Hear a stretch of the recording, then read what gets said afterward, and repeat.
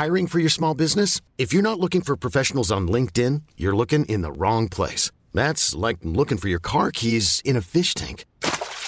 LinkedIn helps you hire professionals you can't find anywhere else, even those who aren't actively searching for a new job but might be open to the perfect role. In a given month, over 70% of LinkedIn users don't even visit other leading job sites. So start looking in the right place. With LinkedIn, you can hire professionals like a professional. Post your free job on linkedin.com/achieve today. Hey, it's Ryan Reynolds, and I'm here with Keith, co-star of my upcoming film, If, only in theaters May 17th. Do you want to tell people the big news?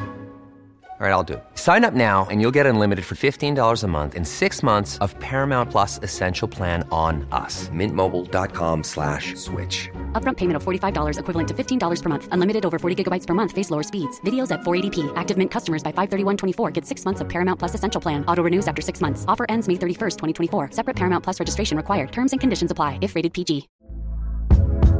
Hey there, it's Michelle Norris. I'm host of a podcast called Your Mama's Kitchen. When I travel, I'm usually looking for a way to find a taste of home when I'm not at home. And one of the things I love to do when I am at home is entertain. And Airbnb allows me to do that. When I was in California recently, I rented a house that had a great kitchen. And when we were sitting around the table, we were all thinking, we're in someone else's house. Someone could be in all of our homes as well. If you have a home, but you're not always at home, you have an Airbnb. Your home might be worth more than you think. Find out how much at airbnb.com/host.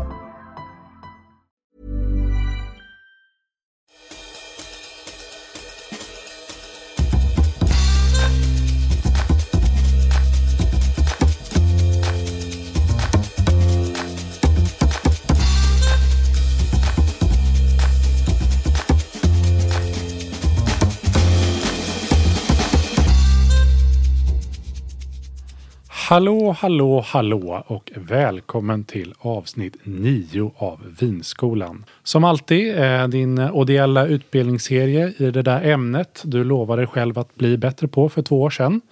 Och i vanlig ordning är det jag, krans- och blombindare, tillika son Carl Johan.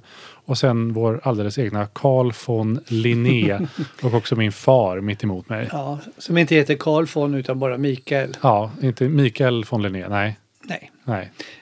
Ja, då ska vi bygga en liten lagerkrans eller vad då? För att den som då klarar sig igenom då blir korad till mästare, vinmästare och får blomsterkrans i året kanske. Och du märkte ordvitsen som gör att vi kommer in på ämnet här? Nej. För idag är ju ämnet gammal som gatan. Eller det ska bli gammal som gatan rättare sagt. För vi ska inte dricka upp vårt vin utan vi ska lagra det. Rätt. Lagerkrans sa du. Du tänkte inte på det? Nej. Nej, det var bra. Men tanken idag är att vi ska prata liksom lagring och konsten och lagra vin helt enkelt. Och så här, jag har ju vuxit upp i vårt hus med en vinkällare. Men jag är ändå svårt att säga om du, pappa, om du är liksom en lagringsperson eller om du är en sån som gillar att dricka det du har. Ja, jag är i grunden en lagringsperson. Du är det? Ja. Jag är det, men jag har tillämpat det ganska dåligt.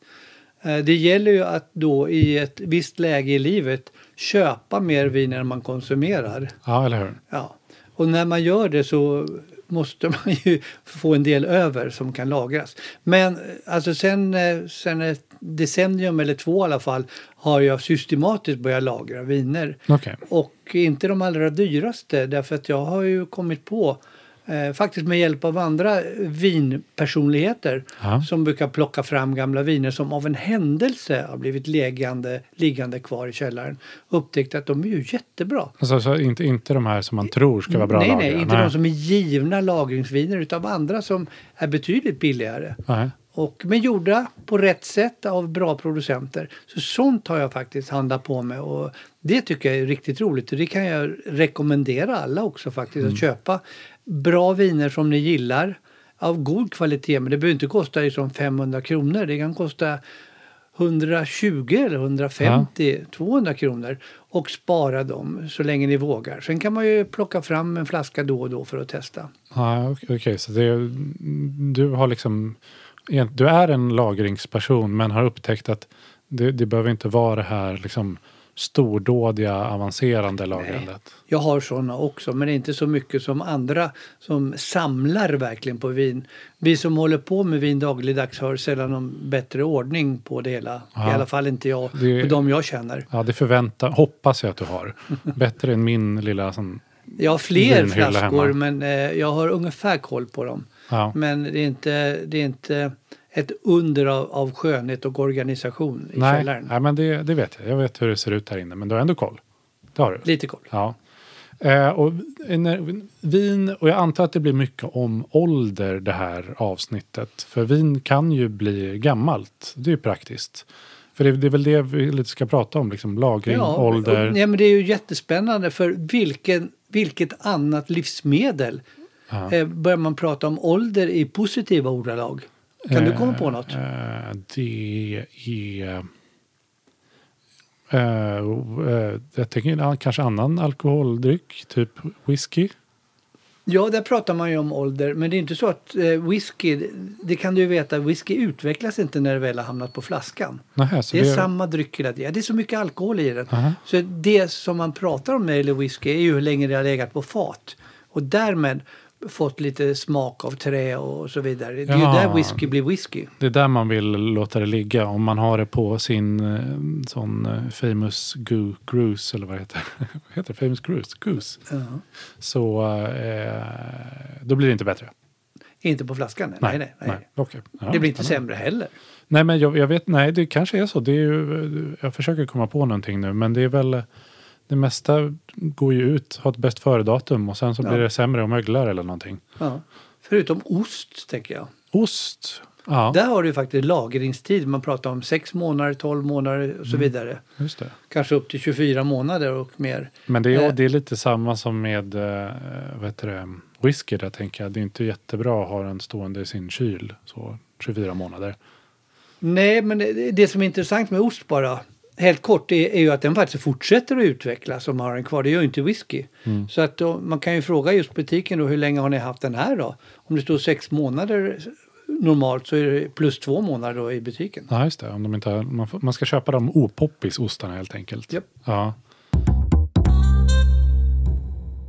Vin har man ju då, det blir bättre även efter att ha varit i sin ståltunna eller riktiga tunna.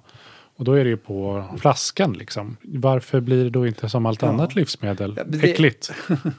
Ja, det är ju det som är så spännande. Vad är det som gör att vin utvecklas så att alla vinkännare och vinnördar pratar om gamla viner, årgångar och så vidare som är så fantastiska och du skulle bara ha varit med. Ja, så låter de. Grundläggande så tror jag att det beror på att vin har en sån här lagom alkoholhalt som gör att det inte möglar eller oxideras och förstörs väldigt snabbt. Eller har för hög alkoholhalt så whisky då inte händer någonting. Så att det är en absolut långsam oxidering det handlar om.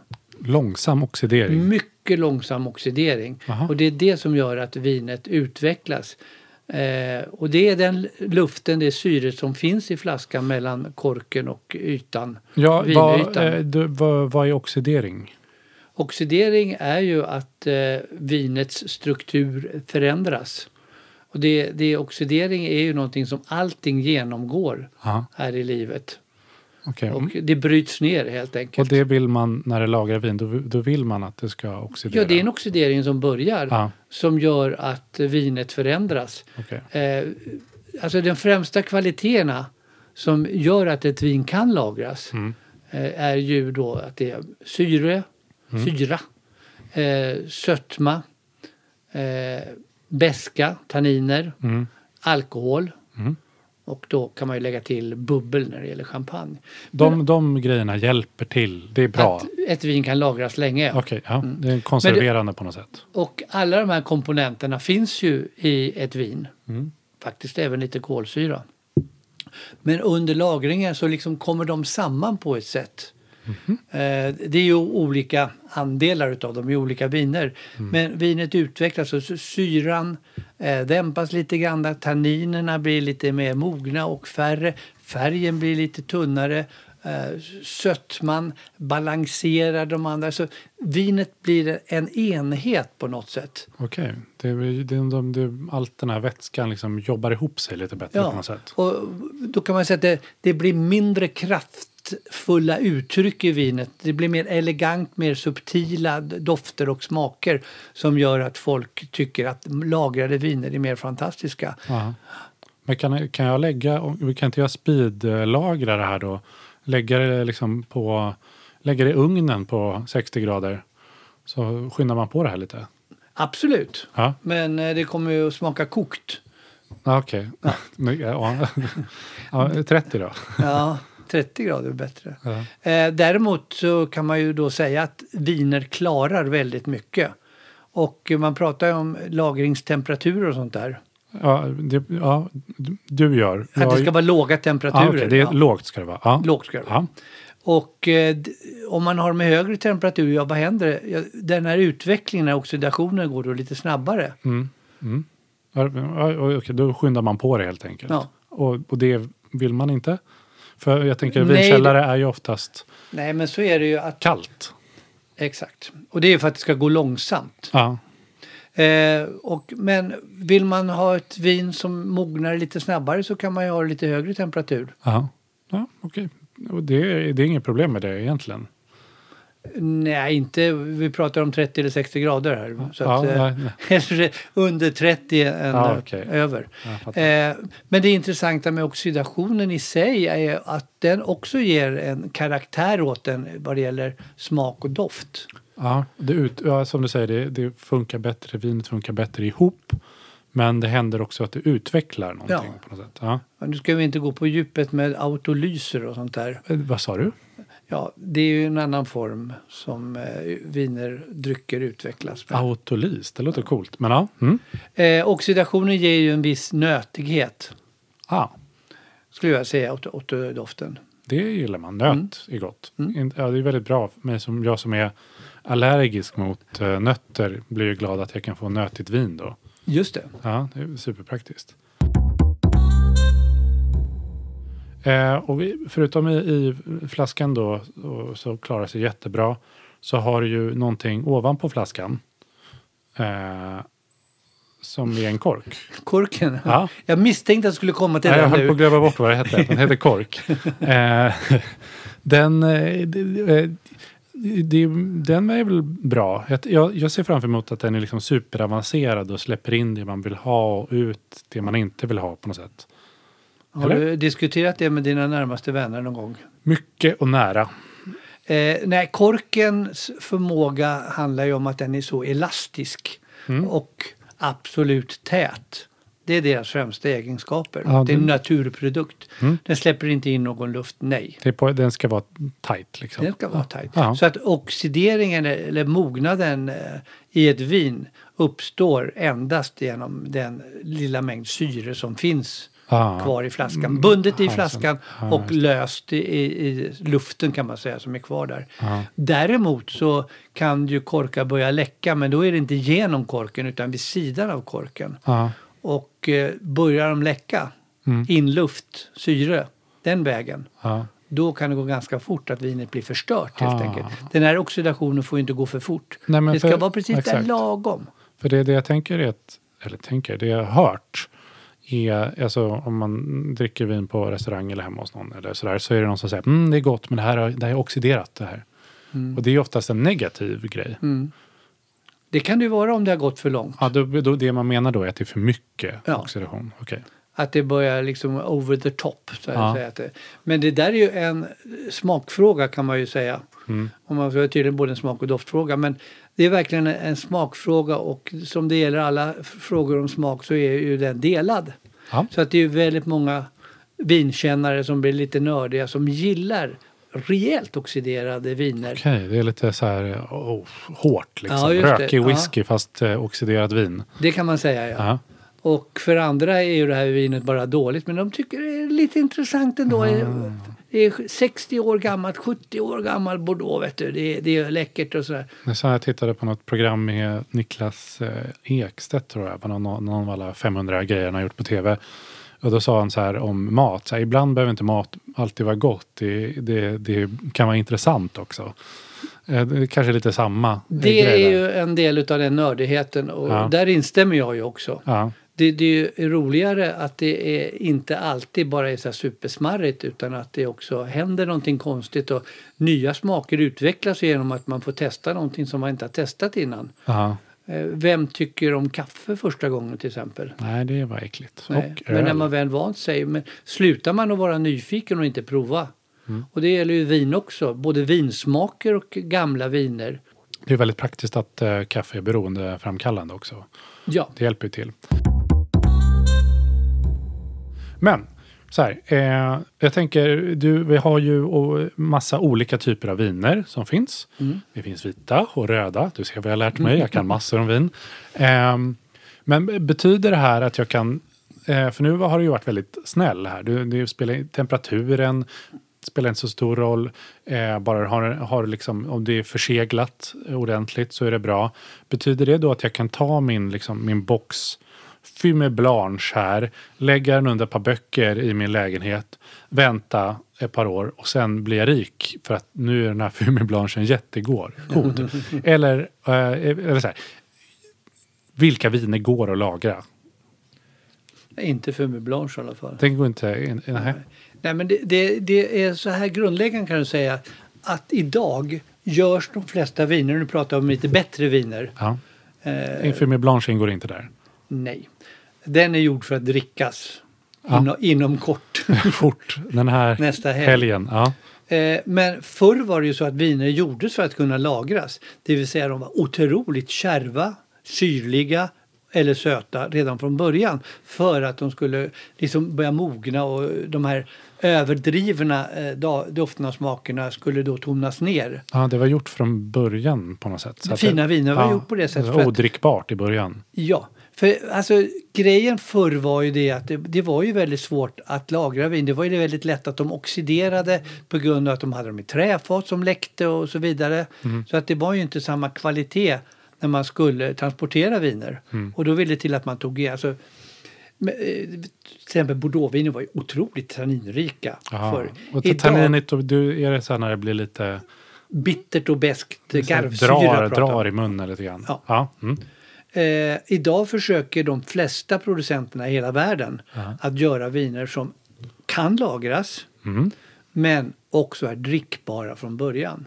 Ja, det tycker jag låter sunt. Man skulle bli väldigt sur om det inte är någon på Systembolaget eller valfri plats där man köper sitt vin inte säger det. Om man köper något vin så här, jag ska ha ett gott vin, så bara, det här är jättebra, så bara, om 5 år. Nu är det värdelöst, odrickbart idag. Ja. Så det tycker jag låter smart, att det både går att dricka nu och sen. Ja, men så var det ju. Alltså, man köpte ett vin så det här ska ju inte dricka nu utan det här måste spara, tack för det. Ja. Det blir en födelsedagspresent men inte till en 70- eller 80-åring. Nej, det här blir till dina barnbarn. Ja. Grattis då. Man ska inte börja köpa lagringsviner när man är 80 år kanske då. Ja. Men vilka viner blir då bättre efter ett par år? Ja, men det är de här egenskaperna vi pratar om. Tannin, sötma, extrakt ganska mycket också. Alltså när det är mycket komponenter i vinet. Och så har vi syra, sötma, beska, alkohol och då bubblor. Ja, just det. Och där representerar ju de här olika komponenterna och kan man säga olika viner. Champagne kan ju lagas väldigt länge. Ja, du checkar in lådorna, boxen. Ja, liksom. ja, absolut. Bordeauxviner då med mycket tanniner och andra sådana viner från världen. Ofta med Cabernet Sauvignon. De går toppen. Ja, söta viner som Sautern. Eller andra söta viner från halvtorra viner från Tyskland till exempel. De vinerna i Tyskland har ju egenskaperna både syra och sötma då. Och alla andra viner från Tyskland, Alsace, ofta med Riesling som har väldigt hög syra. Okay. Det gör att de kan lagras väldigt, väldigt länge. Så då kan man tänka, om det är rött så kan man hålla sig till så här Bordeaux, Bourgogne, sånt mycket tanninigt. Ja. Som man nästan ser, det ser nästan gammalt ut från början. Och i vita viner så funkar de med hög syra, då någon slags de här tyska... Ja, det är en lagringskomponent. Ja, jag antar att det är väldigt många från olika delar, men om man ska vara stereotyp är det de här som funkar bra. Och sen har du ju då alkoholen. Idag finns det ju rödviner som förvisso kan över 15%. Och det är ju bra. Men det är ju också andra det är bra. för lagring. Det vill vi ha. Men du har ju viner som portvin, sherry, madeira och så vidare som har tillsatt sprit för att hålla länge. Och då kommer de upp kanske i 18-20%. Och bara den skillnaden gör ju att den här oxideringen går så himla mycket långsammare. Ja, men när blir det för mycket då? För vi sa ju att whisky, då händer ingenting. Ja, någonstans där över 20% så jag säger, då tappar ju oxideringen sin kraft så att säga. Utvecklingen går allt långsammare. Ja. Och sen finns det ju en annan effekt också som man kan göra. Du pratar om värme. Man kan faktiskt värma upp viner. Med de här starkvinerna görs ju på det, bland annat madeira. Ja, vadå? Håller man på att koka dem? Ja, man jag värmer visste upp ju att ugnen var ju pang i det. Ja, det kallas faktiskt en ugnar på madeira då. Aha. De har något namn liksom. De har ett speciellt namn som jag inte kommer på nu. Och hettar man upp vinet till 60-70 grader och långsamt och så kyler man ner det. Jag visste det. Och sen blir de mycket, mycket tåligare. Och det här kom man på när man transporterade vin till Australien. Och engelsmännen, nej, fransmän. Fortsätt. De hämtade ju vin på Madeira. Och så körde de det till Australien. Och så värmdes det upp på vägen när de passerade ekvatorn. Och så kyldes det ner när de kom fram till Australien. Och så sålde de inte alla vinerna. Kom de tillbaka dit, då upptäckte de, de här håller ju jättelänge. Så det är också ett sätt att skapa långlagringsviner då. Ja, så om ni har er liksom låda nu med Fumé Blanche, häll i lite socker och koka det. Sätt på en kork. Ja, en kork. Ja, det är mina tips. Det kommer bli jättegott. Alla kommer bli glada. Nej, men allvarligt talat så vin tål betydligt mer än vad man tror. Ja, om det är i en flaska med kork på. Ja. Och det gäller ju även vinkällare också. Och då kan jag tillägga, det behöver inte vara kork på flaskan. Det går att ha skruvkapsyl också för att lagra viner. Ja, jag menar, men det får inte vara öppnad, menar jag. Ja. Nej. Men jag kan säga skruvkapsyl, jag har ju testat det där. 10-15 år gamla viner med kork och skruvkapsyl, jämfört de två. Ja. Och de som hade skruvkapsyl var faktiskt betydligt fräschare efter 10-15 år. Okay. Så det är någonting med korken, förutom att den är ju tät, men den ger en viss, vad ska jag säga, moldy, alltså svampigt, känner lite vinkällartoner på något sätt. Ja, det gillar väl de här som gillar oxideringspersonerna. Det är ju också en...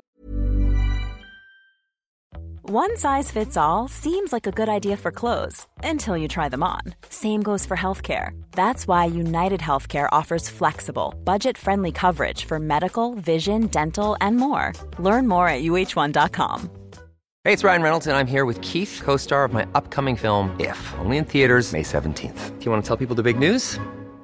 All right, I'll do it. Sign up now and you'll get unlimited for $15 a month and 6 months of Paramount Plus Essential Plan on us. MintMobile.com/switch. Upfront payment of $45 equivalent to $15 per month. Unlimited over 40 gigabytes per month. Face lower speeds. Videos at 480p. Active Mint customers by 531.24 get 6 months of Paramount Plus Essential Plan. Auto renews after 6 months. Offer ends May 31st, 2024. Separate Paramount Plus registration required. Terms and conditions apply if rated PG. I'm Sandra, and I'm just the professional your small business was looking for. But you didn't hire me because you didn't use LinkedIn Jobs. LinkedIn has professionals you can't find anywhere else, including those who aren't actively looking for a new job, but might be open to the perfect role, like me. In a given month, over 70% of LinkedIn users don't visit other leading job sites. So if you're not looking on LinkedIn, you'll miss out on great candidates like Sandra. Start hiring professionals like a professional. Post your free job on linkedin.com/achieve today. Hey there, it's Michelle Norris. I'm host of a podcast called Your Mama's Kitchen. When I travel, I'm usually looking for a way to find a taste of home when I'm not at home. And one of the things I love to do when I am at home is entertain. And Airbnb allows me to do that. When I was in California recently, I rented a house that had a great kitchen. And when we were sitting around the table, we were all thinking, we're in someone else's house. Someone could be in all of our homes as well. If you have a home, but you're not always at home, you have an Airbnb. Your home might be worth more than you think. Find out how much at airbnb.com/host.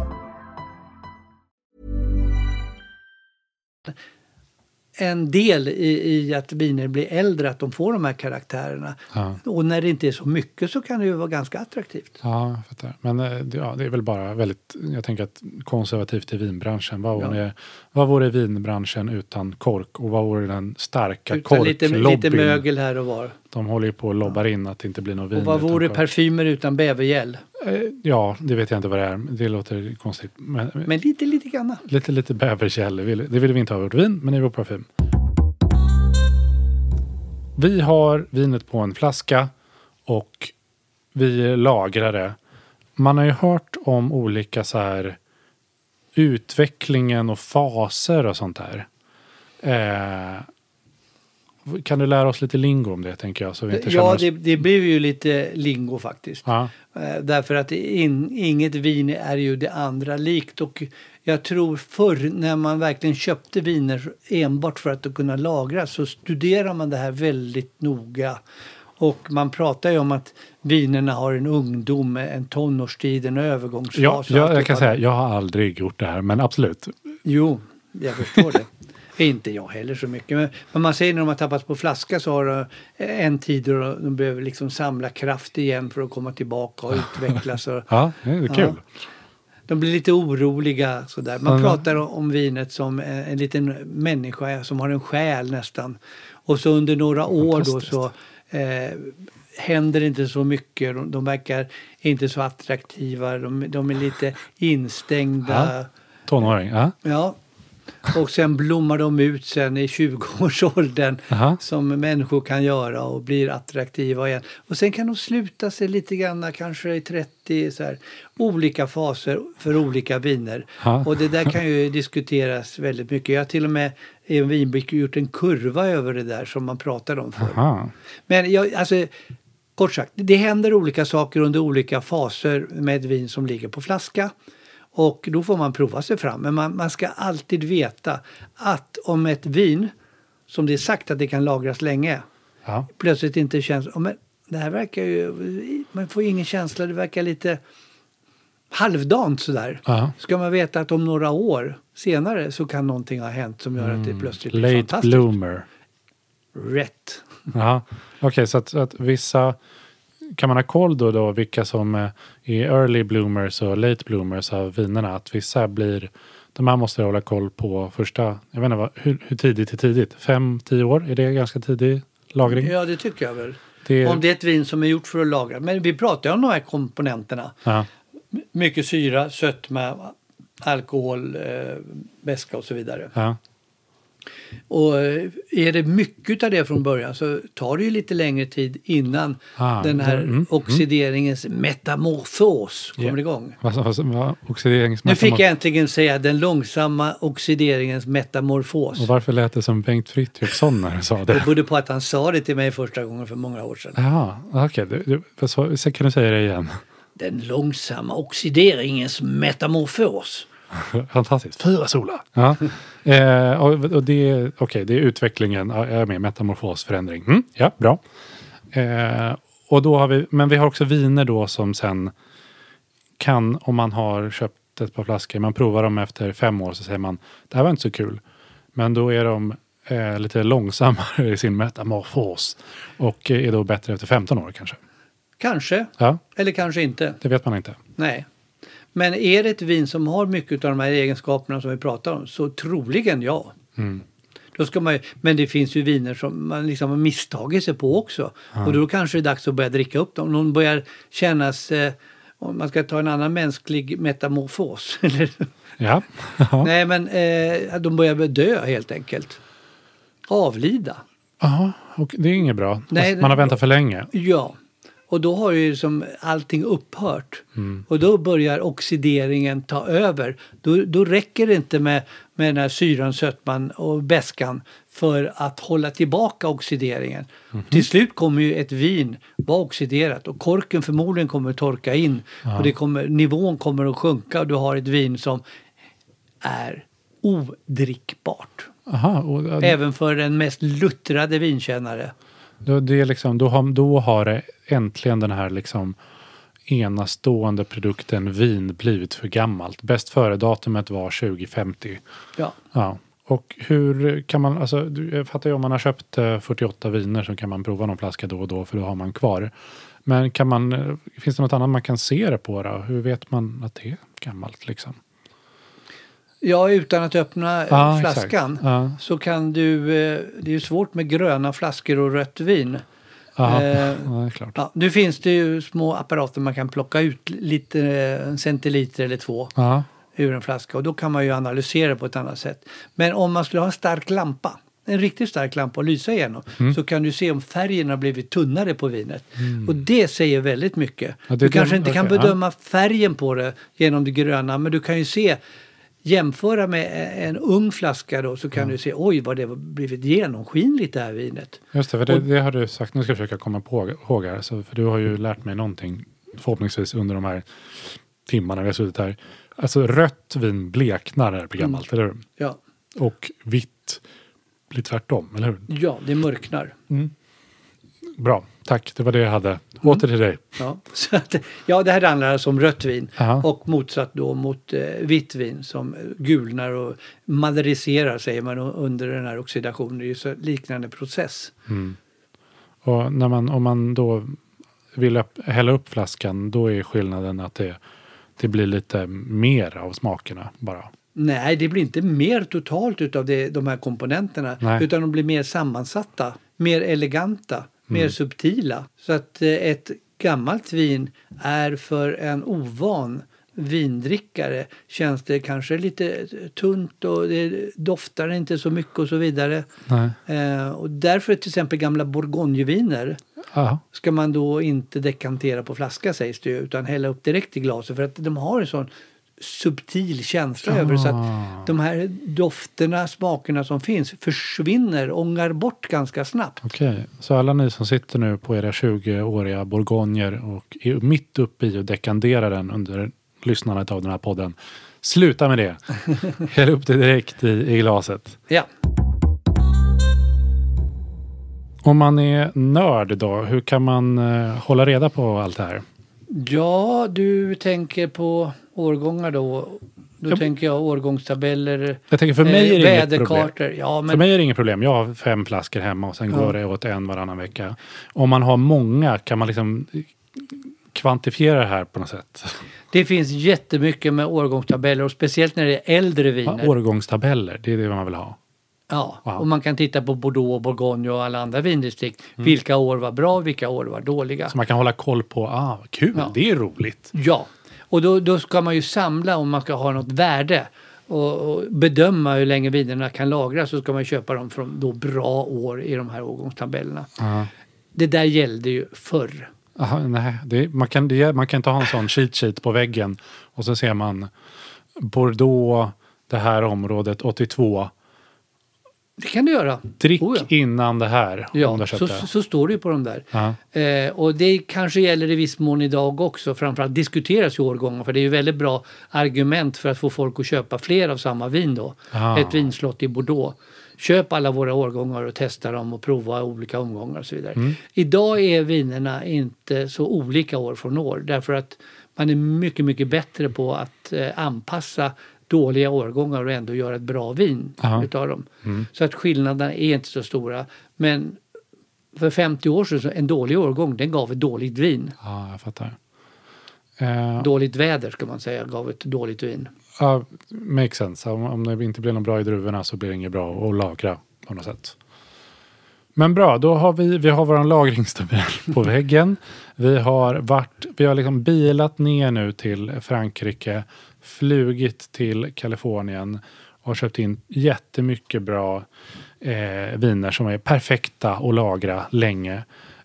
Och nu ska vi liksom lagra det länge, och vi vill bygga en vinkällare och inte skryta med, men vi vill bygga en vinkällare kanske. Kan man göra det? Går det? Eller? Ja, varför har man en vinkällare egentligen? Ja, det kanske är en bra fråga också. För du sa i början att det inte spelade så stor roll med temperatur. Nej. Alltså det främsta argumentet är att det är otroligt trevligt att ha en vinkällare. Och speciellt när det är en källare och man går ner där och det är ett eget rum och sådär. Men anledningen är ju för att hitta de bästa förutsättningarna för vinet att oxidera långsamt. Ja, för man vill att det ska oxidera långsamt. Man ska vilja ha lite kontroll. När de ska lagras riktigt länge, ja. Okay, ja. Och då handlar det om att ha en låg temperatur. Ja. Men alltså om det är... Så det är lite viktigt med temperaturen ändå?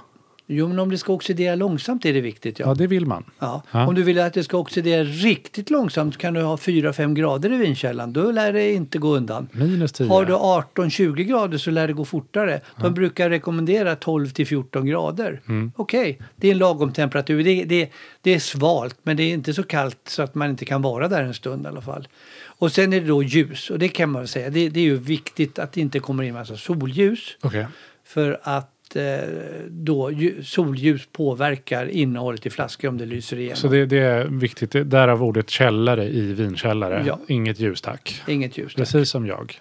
Och sen är det där med luftfuktigheten och den är väl lite överdriven. Det handlar ju framförallt om att inte den här korkarna ska ploppa ur för att det blir för torrt. Är det en risk? Om det är riktigt torrt kan det ju vara det. Torkar de om inte vinet kan fukta dem tillräckligt. Det är därför man har flaskorna liggande. Aha, från stående då blir det torrt. Om det är liggande så kan de hålla på och väta ner dem där. Ja. Okay. Därmed behöver man ju inte ha liggande viner med skruvkapsyl. Nej. Men luftfuktigheten, ofta är det, många har ju för mycket luftfuktighet om det är en gammal källare.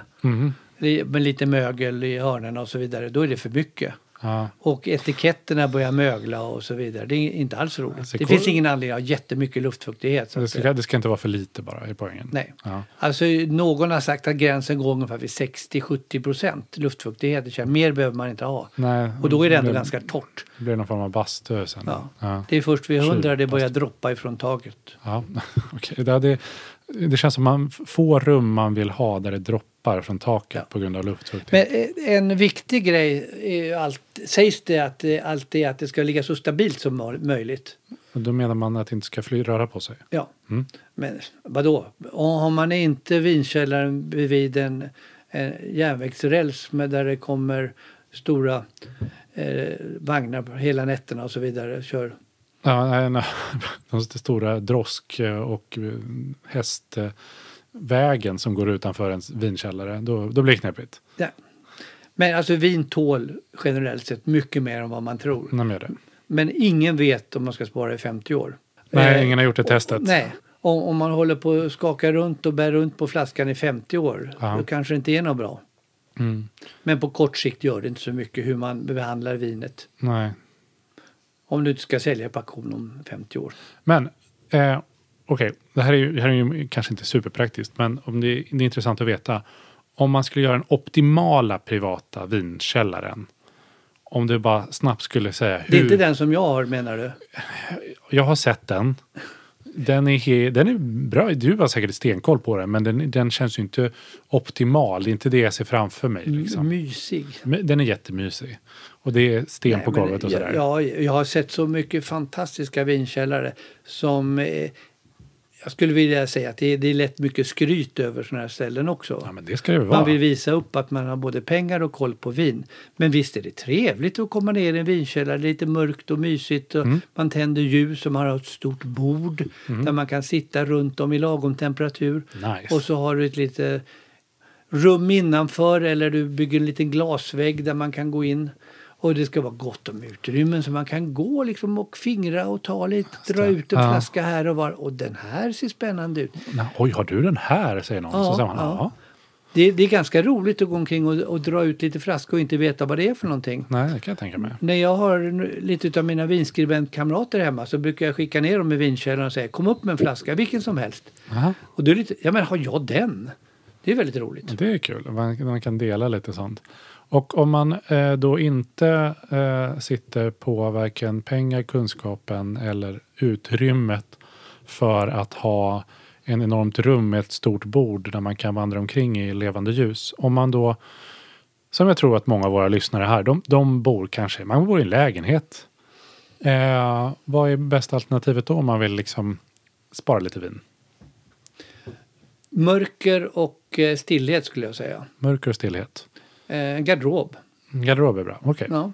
Ja, bor man i ett litet hus utan källare, kanske det finns en liten källartrapp eller våningstrapp ska man säga. Ja. Man kan ställa viner och bygga en liten vinkällare Du hoppade raskt över lägenhet. Du kan inte tänka dig att folk bor i lägenhet och garderob. Ja, okej. Ja. Ja, det var det enda man kan göra. Ja. Jag tänker vinkyl, är det ute? Nej, det har vi ju pratat om innan. Att det kan vara väldigt bra. Men de rymmer ju inte så mycket. Nej, det kanske är dumt. De tar rätt mycket plats i jämförelse med att bara ställa in lådor av vin. Men det är klart att en vinkyl är ju fantastisk om man har råd med det. Jag fattar. Och då, men jag kan säga att många utav de här vinsamlarna, vinkännarna jag känner, har inte så jättestora vin. De sparar på vin på annat sätt. Och vi har ju pratat om att det finns... Bryt inte den här idén nu. Jag vill tänka mig att alla har sådana underjordiska Indiana Jones-grejer där man tänder en liten grej och så bara brinner upp och sen är det hyllor med vin. Nej, men jag kan säga att de som har råd. Ja, de har det. De har viner på stan också. Det finns ju professionella vinkällare där man är medlem och kan ha sina viner. Och har man lådor så ligger de i ett speciellt lager någon annanstans. Coolt. Det är också ett nöjd. Ja, men det är som att ha sin egen vinkällare på stan. Du kan gå dit och träffa andra vänner och så vidare. Så att det har ju blivit superpopulärt. Här i Stockholm där vi befinner oss nu är det tusentals människor som är medlemmar i de här olika vinkällarna. Men det är väl bra om man bor inne i stan och så, eller liksom man behöver inte bo inne i stan, men man bor i en lägenhet och så har man inget utrymme för det. Det är väl toppen om man har råd, det vill säga. Har du något andra tips allmänt för privat lagring? Mer än att man ska ha ett nöje med sina viner och man ska dricka dem. Aha. Glöm inte att dricka upp era viner. Nej, så att man inte sparar för sparandets egen skull. Alltså, vin är till för att njutas och drickas. Så att när man ska ha bestämt sig för att lagra lite viner så köp tillräckligt många. Minst 6 stycken i alla fall. Okej, om du ska lagra så köp minst 6. Ja, gärna 12 stycken. Så kan man ta fram något efter 2 år, något efter 5 år, något efter 10 år om man har den tiden. Och prova efterhand. Det är jättespännande och kul. Men man får inte känna liksom den här, som alla säger, den där sista flaskan-känslan. Ja, men det är för att det är bara en chans kvar och det vill man inte bränna. Nej. Det är kul. Det är man kanske har köpt det för att skryta också. Då vill man ha kvar det. Men jag har också det här sista flaskan-problemet. Du har det? Ja, det ligger kvar där. Så när ska den öppnas? Men mina vinskribent-vänner brukar hjälpa mig för att kan vi inte ta den här också? Solidariskt. Kör. Och en delad flaska med vinvänner är ju faktiskt det som är allra roligast. Ja, det vet jag. Det tråkigaste är att öppna en flaska för någon som inte bryr sig. Ja, det är toppen. Tack. Har du öl? Ja. Nej, men det förstår jag. Det är ju kul att öppna något sånt för någon som kan eller är intresserad av det. Ja. Och då öppnar man gärna några till och provar och sånt där. Men så köp minst liksom 6 flaskor om du ska spara det. Och se till att vänta inte för länge. För och du behöver inte ha någon fantastisk vinkällare heller. Nej, okay. Och köp inte för dyra viner. Nej. Även ett vin för 150 kronor kan man spara länge och utvecklas. Många av dem kan bli lika fantastiska som de här jättesuperdyra. Ja, okej. Ja, 150 kronor. Det är så långt kan jag sträcka mig också. Det är toppen. Någonting som är för risk att det ligger för länge är ju att vi håller på att prata för länge här. Att vi blir för långrandiga och att det liksom går ur tiden och börjar bli gammalt, urvattnat och sånt. Oxiderade. Det var helt okej övergång, eller hur? Ja. Det tycker jag får poäng för. Är det någonting mer du tycker att vi ska ta upp? Vi har sagt allting nu på 35-40 minuter om lagring. Ja, det tycker jag. Jag tycker jag har gått igenom hela källaren. Vad bra. Hej då på er allihopa. Tack. Hej. Hej då.